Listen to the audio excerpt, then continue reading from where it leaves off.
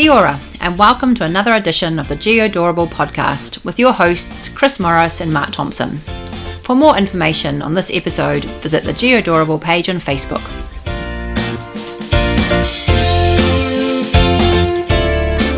Hello there, Chris.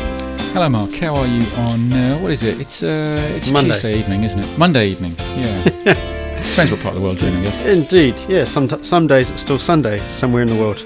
Anyway, welcome. This is the Geodorable podcast, the greatest podcast in the world about GIS based in New Zealand. Yeah, I think that's pretty true, isn't it? I haven't heard anybody else complain about it anyway, so it must be true. No, and what makes us so great, Chris? Well, as you and me, obviously. I mean, you know, we're pretty clever, eh? Kinda. Not really. I think it's just the way we're kind of casually educating the world about GIS and all things spatial with not a whole heap of effort, I think. Okay. Sure, I would have said it's because we bring news, views and opinions about a variety of geospatial topics.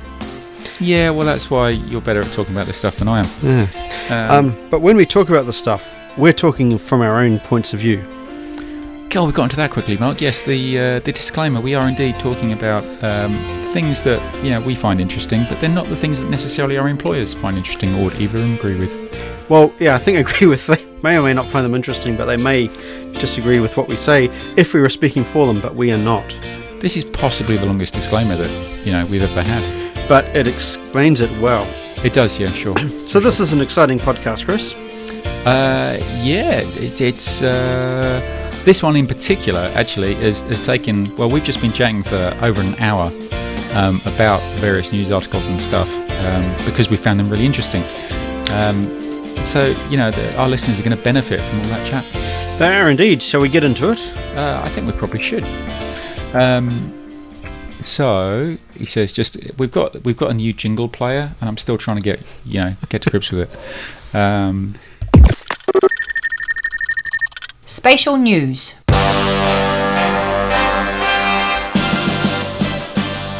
Well, it seems to be working. Yeah, it's not bad, eh? Just an aside there, our production costs are kept at a minimum, but they would be assisted by any sponsor out there willing to support us. We're looking at you, DJI, in particular. Well, we do quite a few drone stories, eh, Mark? We do. Yeah, we did a great story the other day about was it Mercedes? I think it was, and they were using Here Maps or something. Anyway, they didn't sponsor us either, Mark. No, Shame. No. But if you're a company that's looking for exposure on the greatest GIS podcast in the world, based in New Zealand, then just get in touch. And how could they get in touch, Mark? Oh, they could get in touch with us on Twitter at MyGeodorable, on Facebook, or they could go to geodorable.com. Yeah, our new website that's got all the past episodes and our show notes. They have indeed. So shall we get into the news? Oh, we should. Definitely should. Now, most exciting news is, I don't know, don't usually start with academic qualifications. But anyway, we're building up. Right, so Esri have a new study guide for ArcGIS Desktop Certificate. They do, and so if you work in the Esri field, getting your certificate is a pretty cool thing to do. Sure. And in the past, it's been quite difficult because well, it's hard to know what they're going to ask you. Well, it's it is actually. It was like Esri released the exam and then decided to try and let people know what they were going to question them on. Shall I do the true story about me doing the exam? No. Okay. But it doesn't end well. No, it doesn't. Anyway, so there's a new book out. Yeah, so if you're contemplating doing the desktop certification, but this isn't the advanced, is it? This is just the standard. Sorry, Esri licensing joke there. So the last study guide was published in 2013. So we're talking, that's quite old. So if you are studying for the exam, then it's worth getting this new book. And I've got a copy of the old book actually, and it's pretty good in terms of Didn't help you, they did it. Well, no. When I did the exam, this was back in 2000 and You might not even been double. Anyway, and sob story. Anyway, no, hang on. It was while the exam was in beta. Okay, so it was a beta exam. Right. I was in the UK, and all the questions were kind of related to the US, which I knew next to nothing about. You know. All right, get on with it. Which is the longest late. All right. So if you don't want to fail your exam, and you want to do this as professional development, sorry, then get a hold of this book. Maybe your organisation should buy it. I think the organisation should buy it. Definitely. Spatial news. Speaking of Esri, they're even bigger than before.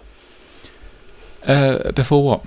I don't know, but Forbes has now recognised them as one of the best of the 500 best mid-size employers list. Yeah, and not just kind of somewhere in the top 500. They actually got number 15. 13, but 15. I know. Well, yes, I know. The article's wrong. Yeah. So number 15. Okay. The article's number 15. Wrong. Yes. Which was the second highest kind of tech firm. They were beaten by those TripAdvisor people. No, okay. TripAdvisor, who I think came in at 13, and that's where the story might come in. But hey, that's not bad, eh? I mean, top 15, best mid-size employee. So if you work for Esri, and I'm sure there are many people listening to this podcast who do, what is it about Esri that you know is so good? Drop us a line. Sure, that'd be great. And also, just to mention, we've got Maxar and Trimble in that top 500 list as well.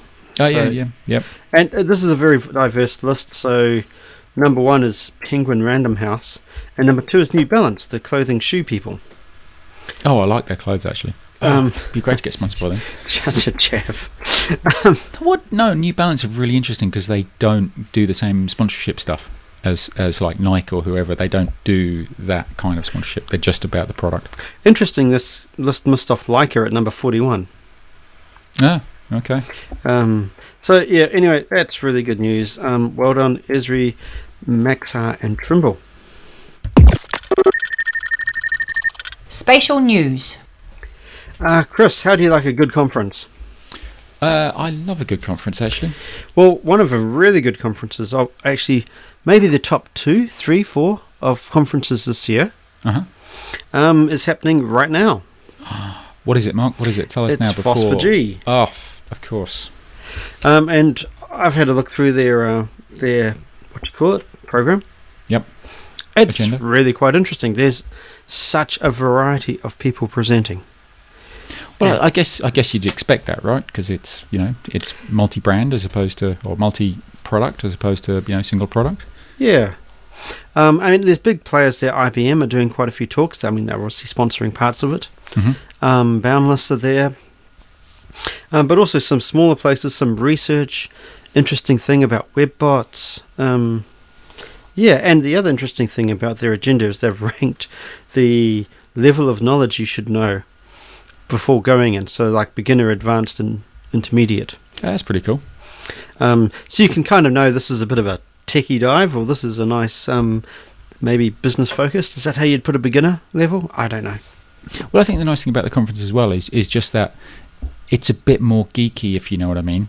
It's kind of it's less Kool-Aid to Yes. And it's more about the kind of the GIS, the geography, the kind of It's like a homebrew or craft brewery. Yeah, I like that analogy. I like it a lot. And maybe we'll be quite a bit of hipster going on anyway.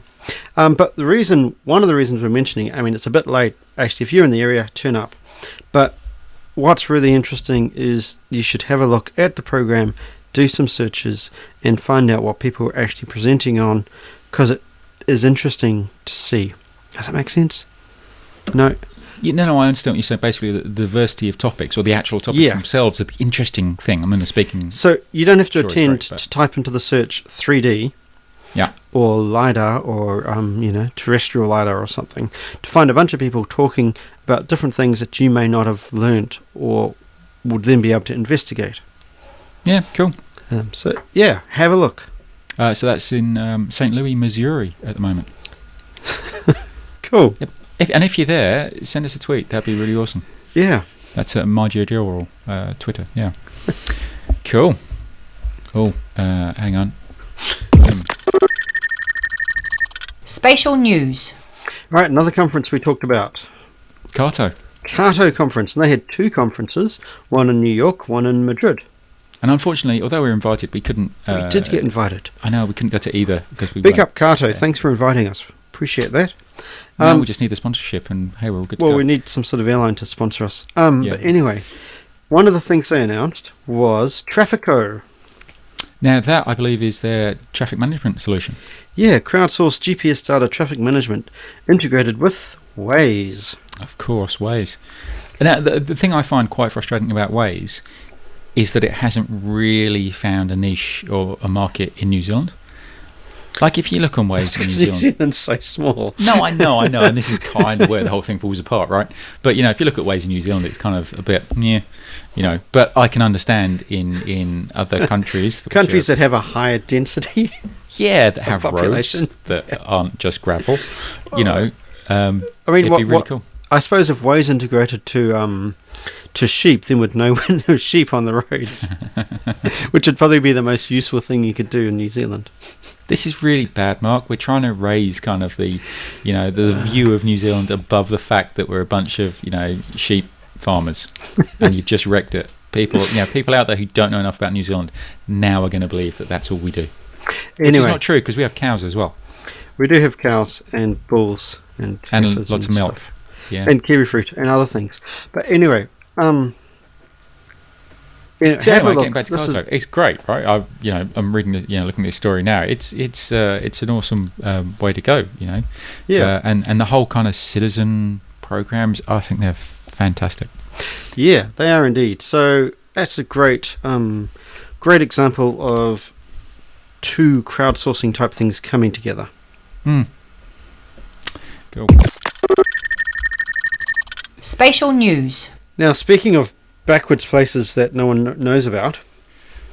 Well, I think there's a reason nobody knows about it, as this story does demonstrate. Well, and we to be fair to how great we are, we brought this up last year, and there's actually a whole I want to say Reddit post on it, but I can't remember, about New Zealand being left off maps. Let's be honest, that this is probably where they probably took the story from our podcast, right? That or Reddit, yeah. Our podcast is more likely. Come on. More likely, yes. Anyway, so New Zealand, in its quirkiness, has decided that we should investigate why we keep getting left off maps. And let's be clear here, we do keep, the country does get left off maps. It gets left quite off a lot all the time. Yeah, you don't have to go too far to find an example of where it's not. Just Google it, right, and you find it pretty quick, right? Yes. But what I find most amazing about this story, so this is basically, it's a YouTube promo video, and it stars one of New Zealand's funniest comedians, which sure. Well, I quite like. If anybody out there has ever watched Flight of the Conchords, which surely you all should. So the third funniest person on Flight of the Conchords, which is Murray, maybe the fourth. Okay, whatever. Team meeting. No, band meeting. Shh. But the thing that I think, and this really sums up New Zealand, is that it stars that comedian and our Prime Minister. Because she has nothing else to do. Well, the country pretty much looks after itself. But, how many other countries have their Prime Minister starring in a YouTube video about why their country is being left off a map? I think you'll find the President of the United States is in lots of YouTube videos at the moment. I think he's just Twitter, isn't he? Anyway. So have a look. It's a cute, quirky New Zealand video. Doesn't mention hobbits, which I suppose is good. Famous for something else. I would say the one down thing is our Prime Minister has a terrible New Zealand accent and doesn't seem to know how to pronounce basic words. I mean, this is a bit of a kind of a thing for both of us because we're a little bit, we're pennant to grammar and pronunciation. Apart from for names, which we're famous for getting badly wrong. But she does. Those names are in foreign languages. Just to clarify. But she does say, and I'm going to let you do it because something. Let me tell you something about that. just wrong, especially for a prime minister, right? Yeah, on the international. But the thing is, she does this consistently. This is not. I mean, I'm not trying to bring her down, but consistently, when she's on the television, she uses the word something. It's not a word. It's a mispronunciation.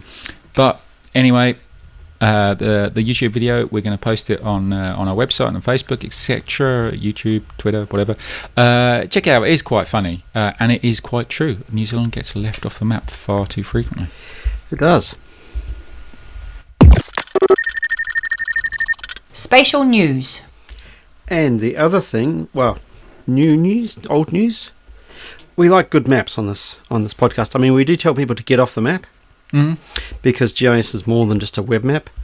But National Geographic have started to put their vintage maps online, which is pretty cool, actually, because one, they've got a lot, and two, some of them are stunning. Yeah, and they have. We forget because we're so used to putting symbology onto maps, what an art cartography is, and then what an art cartography was when you didn't have a computer. Mm-hmm. Totally. And how painstaking and how artistic cartography was, and it still is, but technologies that made it slightly easier. There's an awesome map here of Washington DC in 1967, and it's kind of done in kind of a 3D relief where buildings are kind of done in 3D, and it's done in 67. They must have hand drawn every single one of those buildings, and there are thousands of buildings. There's a similar London panorama which took a six-page fold layout, and it took 7 artists to hand paint the individual buildings. That is some good work. Now the downside to this, Chris. There's got to be one, right? Yeah, it's not actually open to consume. It's a gallery. I mean, we wouldn't recommend downloading it and georeferencing it. No. Because the quality's not that good. But yeah, it is just a gallery, and these maps are being presented in an artistic form, not in a usable form. But it would be great if you could put some sort of story map or something together using this old data and modern technology. But anyway, hey, it's great. It's great that they've gone this far, and who knows, they might seek to release some more if there's I don't know, enough of a public outcry, perhaps. Well, yeah. So get hold of Nat Geo Maps at Twitter, Instagram, or Facebook, and say, hey, how about freeing this stuff up? Yeah, good idea. Spatial news. So, Chris, we all know about Australia. Well, not everybody.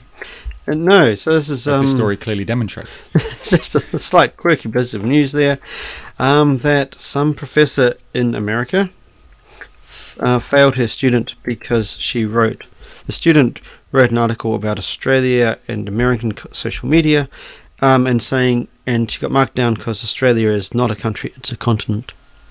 That's what the professor said. Yes. And then after some correspondence and the university stepping in, the professor was fired. Well, fair call, eh? Right, because I've been there quite a few times actually, so I know it's Australia. There. Yeah. No one's doubting that Australia's not there. Well, the professor did. No, she doubted that it was a country. She thought it was individual. Anyway, but it does seem a little bit harsh. Makes me think there was something else to the story. Well, do you think there's some kind of New Zealand Australia thing going on, and we don't see New Zealand on map? No, okay. This does remind me of my fifth form, year 11 chemistry teacher, Mr. Dewsnip. No, he wasn't Mr. Dewsnip. I forgot his name. Anyway, he failed the whole class because we wrote that SN is tin. One of the coppers. Anyway, copper and zinc. No, tin and zinc. Anyway, he had told us wrong, and we all wrote down the wrong answer because that's what he told us. And then when we said, and it was in the exam, and we said, "Hey, you told us wrong." He said, "You should have looked it up." Ooh, yeah, no, he should have been fired for that. But he wasn't a bad teacher. He just had a good defence there. You can't argue with that. Anyway, spatial news. So Google So Google are doing something quite interesting. We're going to talk about Google in a little bit with our topic of the week, but Google are doing something quite interesting with cognitive mind maps. Now, I'm a big fan of mind maps. Pardon? No, sorry. Anyway, cognitive mind maps. It was my background a long time ago was crime mapping. There was really good research around mind maps and criminals anyway, it was really, really cool. And so what Google are doing is they're trying to understand a little bit more about your own personal mind map based on your preferences and searches and all that kind of stuff. So when you go into Google Maps on your smartphone, it actually shows you stuff you're interested in and might be pertinent to you because of your personal mind map of your area, which I think that's pretty cool, eh? So here's a quote: "Making more human navigation interactions based on elements of cognitive mapping has been a holy grail for all mature GPS navigation providers. However, implementing such a solution is extremely challenging,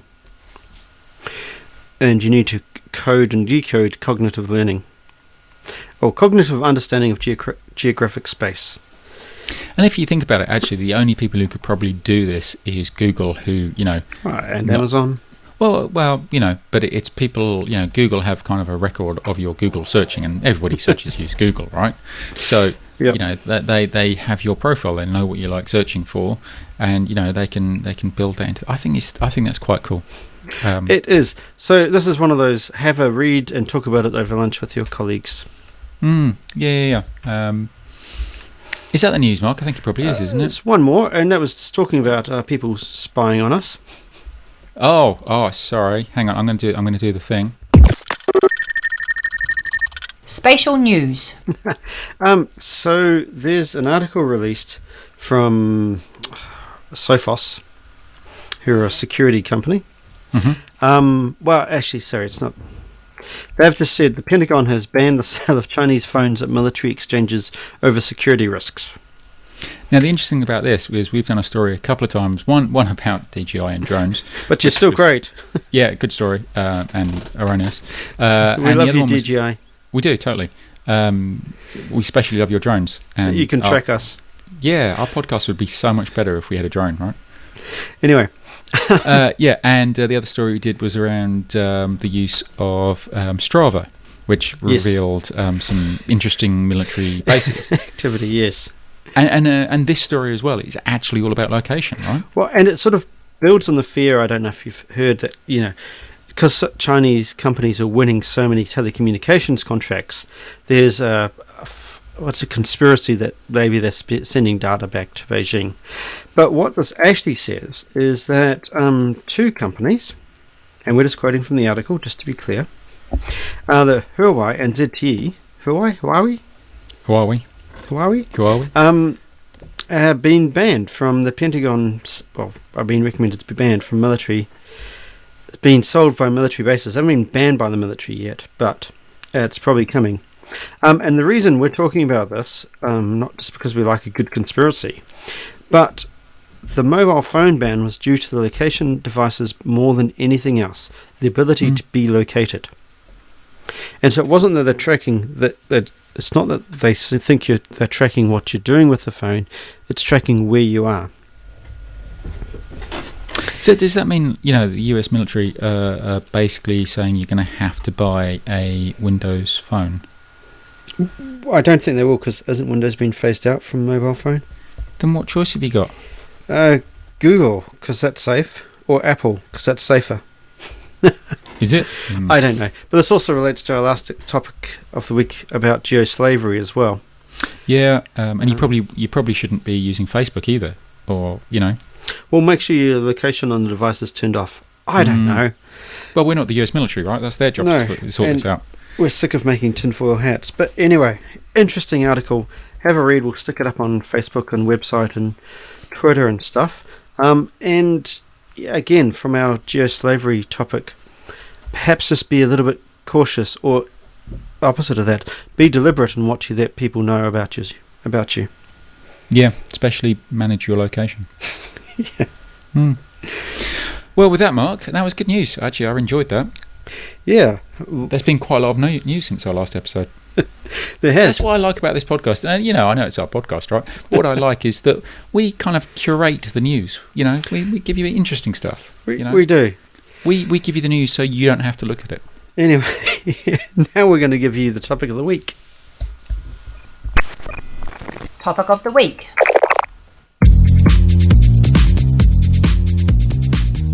Now, Chris, the reason we do this podcast is for the money. Sure, and the fame. And the fame, yep. It's a long-term investment. Sure. How long have you been going? A year and a half. Well. Like all good forward-thinking companies, we're not making a profit yet, but there are signs. Well, I just think we're like a good wine. It takes a little bit of time to mature, but like a good internet startup. Yeah, sure. We just need some way for people to invest us. Let us know if you want to invest in Geodorable Coin, which is a new cryptocurrency we're thinking of releasing. Let us know. Anyway, making money. One company that's done this very well is Google. Sure. Yeah, they do all right. Hey. They do all right, even without the number one geospatial podcast in their list of companies they own. Yeah, I think would sell out. Anyway, so Google Maps has been used in a lot of applications. Everywhere, right? Right. It is probably the most prolific map API, I would guess. Pretty much you go on any website and you either see a Google map. You're starting, Mapbox crops up every so often, but pretty much it's Google. Yeah, and lots of companies have built their mapping solutions based on Google Maps. And the reason for that was because it's very accessible, it's well documented, it's quite stable, and it's very cheap. Totally. Although it was very cheap. It's not quite as cheap anymore, or at least from the 11th of June. 11th of June, yeah. Which is less than a month away. I did like this article saying the honeymoon is over. Google Maps has been around for 10 years? Yeah. Anyway, that's a long honeymoon. So, so it was the Google I/O conference last week, I think it was. Mm-hmm. And amongst the many stories, there are a few announcements around the Google API. And there's some positives, so they're simplifying it. So currently I think there are 18 individual APIs for Google Maps, and they're being consolidated down into 3, which is going to make it a little bit easier to understand if you're a developer. Yep. But I think the 3 broad segments, so maps, routes and places. Yeah, sure. But I think you do have to look at that positive and then compare it to the huge negative. Well, it's not a negative, it's just things that are no longer as cheap. Well, there's no longer as cheap and super expensive. Well, okay, we need to discuss that, but they're now only having one plan. So standard plan and premium plans are merged into one pay-as-you-go plan. Mm-hmm. And it's raising its prices by 1,400%. Sorry, what was that, Mark? 1,400%. Sorry, 1,400%. Yes, 1,400%. That's quite a lot. That is greater than inflation. More than my pay rise last year. I'll give you that. Only just, right? Oh yeah, sure. Consultancy. Woo. But so they haven't released comparison figures of what this actually means. But basically now, if you're doing the simple stuff, and before all you needed was an API key, you'll now get low resolution watermarked maps. Mm-hmm. With watermarked. Yeah, for development purposes only. That's going to look attractive. Yeah, so that will put people into the pay zone pretty fast. So basically what that means is that you have to embed your API key in your JavaScript code. Yeah, which is what you do anyway. So that's not kind of new. And most people who have been commercial on Google, that's fine. What will be interesting is what these companies, and actually we do it at work, use a Google map to start with. Yep. Just here's the location of our stores. Mm-hmm. So it'll be interesting to see what we'll do. Well, I think as well, I think this is going to surprise quite a lot of organisations out there who are they've got a Google Map in their website. They don't upgrade their website, and it's just a little Google Map, and they're going to suddenly find that they've now got kind of a low resolution map. Yeah, but in saying that, if you sign up with Google, you'll get $200 credit, or you'll get the first $200 of monthly usage for free. Sure. And that will give you 28,000 free page loads per month. Yeah. I don't know what a page load is. I don't know. Let's call it a tile or something. I don't know. Anyway. But the point being, Mark, currently 28,000 free, Chris, per month. But currently you get 25,000 free per day. Well, you should. I mean, that's close, right? Isn't it? 28,000, 25,000. It's a similar number per day per month. I mean, this is what I mean. This is kind of huge, really. Sure. I mean, imagine if you're one of these organisations that that actually do a little bit more with Google Maps than just having these are where our stores are, or this is where our office is. You've actually got an application that you're doing something with, and you've been happily selling that application, and it's now going to cost you an awful lot more. Well, no, yeah, sure. But if you're an Android developer, it doesn't. It's silver lining here, Chris. I mean, it's not all bad. Well, sure. Google's still not doing evil. And you know what? I do love an Android phone. Don't get me wrong. Having said that, my phone's just bricked itself, and I'm borrowing an iPhone at the moment, and I'm really struggling. Don't understand it. But anyway, it's made for simpler people. Well, I don't know if it's made for simpler people, or is it you just really get into it. But yeah, I think this is quite huge. So this is Google. They're trying to make money from Google Maps, and hey, why the heck shouldn't they? Well, it's not that they're trying to make money. They already make money. Okay, they're trying to make an awful lot, a lot more money. Well, yeah. So they've obviously their future. I mean, there's another article out on there, and this all came out from the conference about Google's plans to make maps. So Maps is used by 1 billion users every month. That's quite a lot. Yeah, quite a few, hey? It's almost many listeners. And it's been their most under-monetized asset, you'd have to say. Completely. Yep. So they're basically saying, hey, look, we think we're underselling this. We think the market will take this. I'm not denying that they couldn't monetize Google Maps. I'm just saying 1,400%. Well, yeah, but we don't know what that actually looks like. Well, but if you're an organisation and you know how many map loads you get currently, it wouldn't be too hard to work out how much more. I mean, 1,400% is still 1,400% regardless, right? That's a lot. Yeah, sure. Well, I mean, it's hard to kind of go, yeah, 1,400. It's not that big an issue. It is a big issue. It's huge. I'm actually interested in what this actually means. Whether you're going to start, organisations are going to look at that and going to go, hey, no. No, but are they going to compare more favourably with the likes of Kato or Mapbox? Mapbox or Leaflet. But in saying this, that it's predicted that advertising pins, which is basically what they're going to be selling now, right? Mm-hmm. So they've always been into ads, but now they're going to put advertising pins on the map. Mm-hmm. And this will add another $1.5 billion to their money. Mm. And that's, sorry, I'm failing to see how this is good for me. For your Google shares. No. No. All right. So invest in Google, people. They're about to make a lot, $1.5 billion more. This is what I mean. This podcast, it's not just about maps. It's about investment. So yeah, we'll be watching this space. Interestingly, just to bring up, Phosphor-G is on at the moment.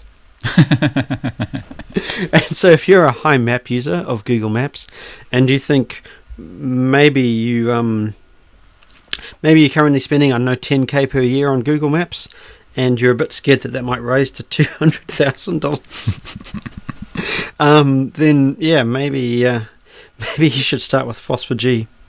OpenStreetMap all the way, huh? Sure. Why not? Or other maps are available. Other maps, I mean, we should also mention ArcGIS Online costs a lot less than that as well. It does, an awful lot less. And their maps are not bad, eh? Well, actually, they're kind of free if you're just using the normal one.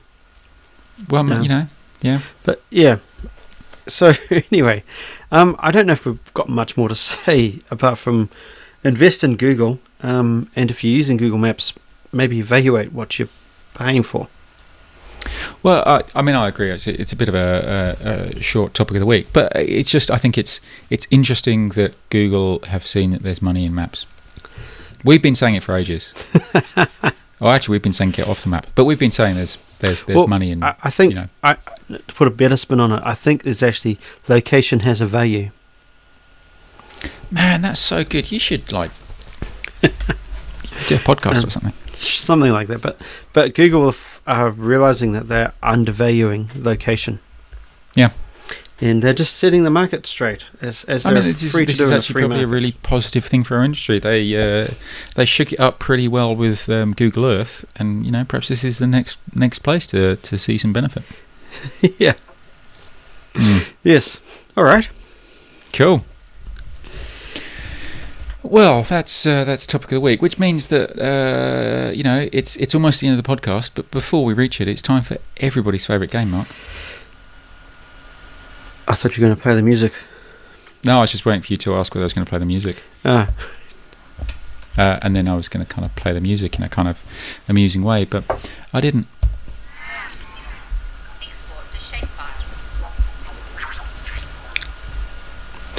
Okay, export to shapefile. The ability, a game where you maneuver out the ArcGIS toolbox, trying to corner your opponent. Sure, and if you manage to corner your opponent, so they've got no moves, it's a bit like go to jail on a Monopoly board. You're forced to call export to shapefile, and the other player wins. I mean, it's a simple game. One that we really enjoy. Looking forward to the Esri UC this year. And we should say we're both going to the UC this year. This is going to be awesome. We are. I don't like it. I mean, not to say you did badly last year, but you did. But then seeing how I got schooled by Joseph this year in export to shapefile, and he's not a competitive player. No, just doesn't. He's yeah, I don't know. Anyway. Export to shapefile, look it up online. Good fun to play, especially if you're trying to get to know the Esri toolbox better. Yeah, it's kind of like an learning game. Yeah, so Chris, you start. Oh, it's my serve. So I'm going to start with the extensions. An extension. Skyline. Oh no, hang on. Skyline. Okay. Yeah. You sure? Skyline. Come on, be strong. Yep, I am. Okay, if you've gone Skyline, I'm going to keep it simple and go with cost allocation. Also, special analyst. Yeah, a standard extension though, nothing special about that. No, but hey, no, I like that move actually. It's a bit of a blocking move. I thought seeing you started on such shaky ground.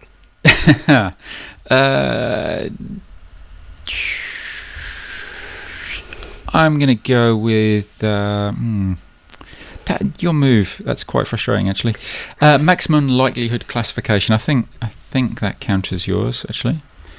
Maximum likelihood classification. Nice. Again, a standard expansion. Okay then. See what I'm doing here? I mean, you haven't quite picked up on it yet, but... Well, you're modelling, but I'm going to keep it... I'm going to go to basics for you. Warp from file, data management. Oh, going into core, yeah. I'm going to keep up the pressure. Make service area layer. Make a service area layer. Network analyst. Yeah. You're jumping out of it, but there. I'm keeping the pressure on. Yeah. Okay. Take it back to solar radiation graphics. Oh. That's nice. That's nice.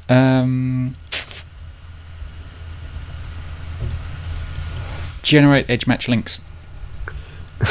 Editing toolset. Yeah, I'm familiar. Okay. Add Z information. 3D analyst. Set default subtypes. I'm straight back at you. I'm not giving you time to think. Yeah, okay then. Minimum bounding geometry. Oh, that's a nice move. Polygon to line. Polygon to line. Data management. Yeah, okay, I see your data management. And add edge connectivity rule to geometric networks. You're flipping heck. That is a blinder of a move, I must say so myself. No, that is good. You've left me with next to nothing. Going to try and counter generate license file geodatabase. Ooh, is that a bit of a Hail Mary pass? Curvature. Spatial analyst. But it seemed to have been...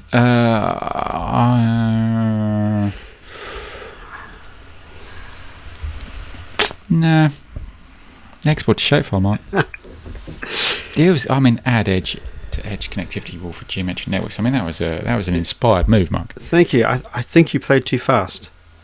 I was trying to do a quick game. Yeah, I know. But yeah, maybe I don't know. You didn't quite have the strategy. Anyway, good game. It was fun. Yeah, no, I enjoyed it. And if people would like to play, I enjoyed it. If people would like to play export to shapefile against one of us, get in touch on Twitter, mygeodorable, Facebook, facebook.com/geodorable, or on our webpage, geodorable.com. And, as we've just clearly demonstrated in that game, neither of us are that good, You've probably got a chance. Actually, well, speaking of that, we wouldn't mind some extra competition building up to the conference. Yeah, we started this whole thing with the new book from Esri. Yes. Yeah, they need to release the rules book, don't they? Maybe. Maybe. But anyway, next time on the Geodorable podcast, we'll have exciting interview. Yeah. Looking forward to it. We've already had a sneak kind of, conversation with our guest. Yeah. That was really interesting. It was. So stand by next podcast, whatever that is. But until then, Chris, good podcast. Yeah, enjoyed it. It did. And I hope our listeners enjoyed it. Let us know. Yes, and we'll catch you next time. Yeah.